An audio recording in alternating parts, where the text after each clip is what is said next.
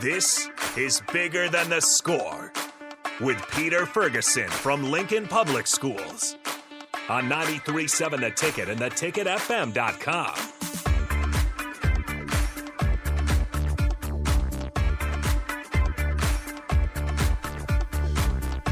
All right.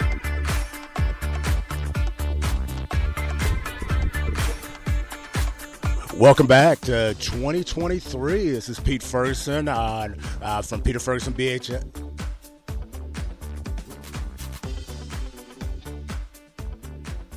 All right, we got a little bit of echo here this morning. First thing starting off, we'll have to kind of sort this out as we go forward here. No, sounds good. Well, hey, it's great to be back in the studio with you, Harrison. Happy New Year to you. Yeah, it's been great. I got to go home for New Year's and Christmas break. Got 3-day weekends on both of those, so it was good to go home and just kind of see family. Yeah, I don't know. How was the break for you? Yeah, it was. I can't complain. You know, like I said, it was quiet. I think LPS, I think all districts across the state got out a couple days early. So, you know, that threw a wrench in things for some of the scholars and finals and everything. But, you know, with that weather, it was well deserved. And, you know, got a chance to just kind of lay back and relax a little bit. Daughter came home and they ate some good food. I don't think I put too many New Year's resolutions out there quite yet. Had a wedding last night and I about broke it. I was like, man, afterwards I was like, I got to go through and get some fries. And I was like, man, this is just so wrong. So I got to ask you that question. What is your favorite after wedding food? Ooh, after wedding food, I usually dive into the cake. If there's any leftover cake, that's my after wedding food. I try to take some home, or at least on the way out, grab a piece.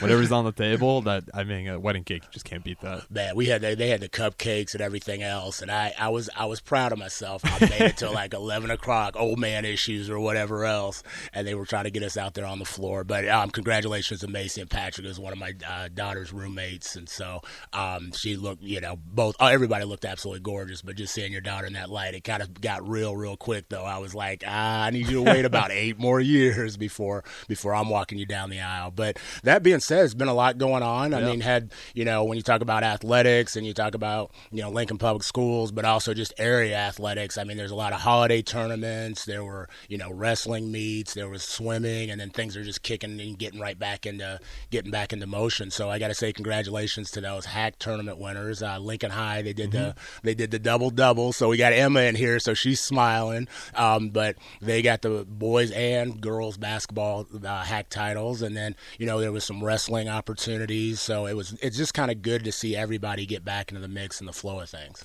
Yeah, it was last game I called for high school basketball. Well, Nick Sainer called. I was here back in studio.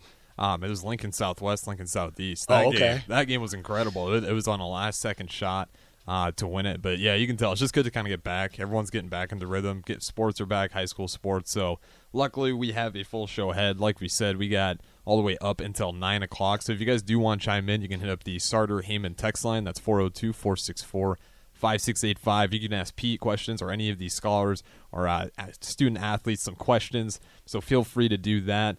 But we'll go here for a little bit, 5 more minutes or so before we flip it. You kind of want to preview what we have coming up ahead here? Yeah, without question. I'm really excited. I mean, I think we left the year on a high note with those scholars from the Bay and Brent, and I just really want to thank them. I mean, they're doing some phenomenal things, and I think all the guests that we had last, I keep saying last year, and that's hard to, get out of your mouth, but last year just really brought some insight, brought their knowledge, brought some awareness to other things that were going on that were, within athletics, but also outside of athletics. And so I'm excited to do that the rest of this year too. And so, today we've got some individuals that are close to me in a lot of different ways, but perspective from, like I said, Emma Brown, who I've known for a while. I would say she's got one of the purest jump shots in the state.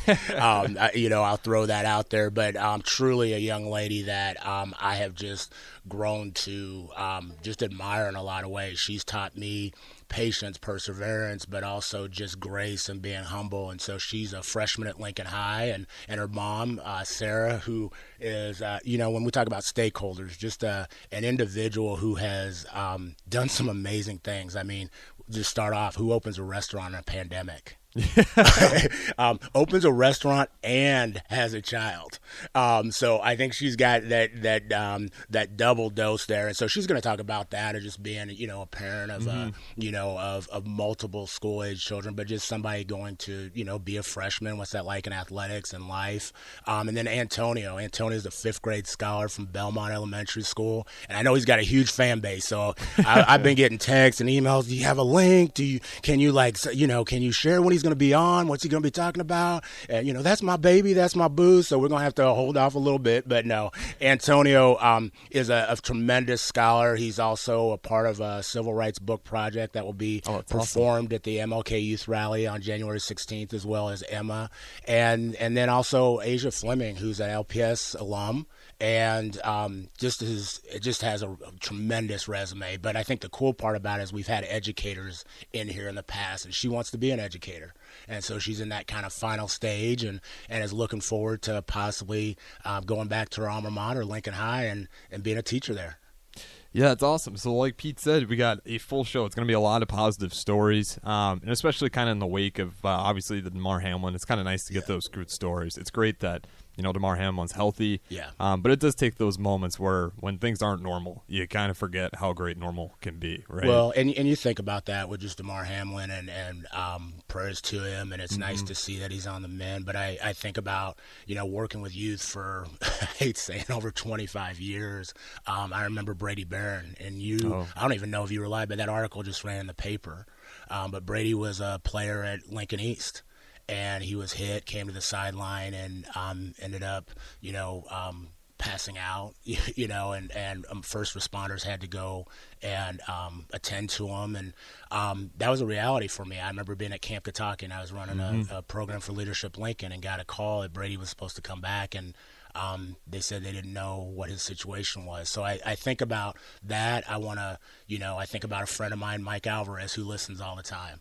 Mike was 45, had a massive heart attack, was in the Guard, and fortunately he had a field medic that was there and revived him. And so, I think though that seems like it's, on an NFL's large stage, we have those things here close at home. So, again, take care of who you're with and who you love. And as we thank first responders in the NFL, I just definitely want to thank those. We have those at all our games, not only just in the air, in Lincoln Public Schools, but I think about OPS, I think about in Western Nebraska. A lot of those individuals volunteer their time. Yeah, absolutely. And they take in the game, but they're there for their, those moments that they're needed. So, with that being said, whether it's Seward, whether it's Crete, North Bend, Scotts Bluff, thank you first responders for being present for those moments that we hope we never have to use you. Yeah, absolutely. And, when you say that, like I remember a high school game where the ambulance had to come out on the field, and like those tragedies, it's awful, but you're happy to have those first responders there. And it's one of those things, too. It's NFL players, even to just your blue-collar workers. You just kind of got to be grateful. Because unfortunately, it does seem to be that way. It's those tragedies that, in the wake of those, we kind of get back to realizing what's really important. And things kind of seem smaller. And obviously, I liked how the NFL just stopped the game there. And you got to realize the bigger than the score, right? Name of the show. You got to remind yourself what's important. So I did want to bring that up, obviously. Because we're going to have a little more positive shows, obviously, today. We're going to have great stories. You got to have positive now. The Cowboys are playing the Commanders, and so for DP out there, I went ahead and posted my new pitch for 2023. It's a little bit older version of me, but I'm still in Cowboys gear. So, how about them Cowboys, DP? With that being said, how about them Cowboys? We'll go to break here. This is Bigger Than the Score, 93.7 The Ticket, ticketfm.com. Full show ahead. We got guests all the way up until 9 o'clock, so stay tuned in. We'll be back right after this break.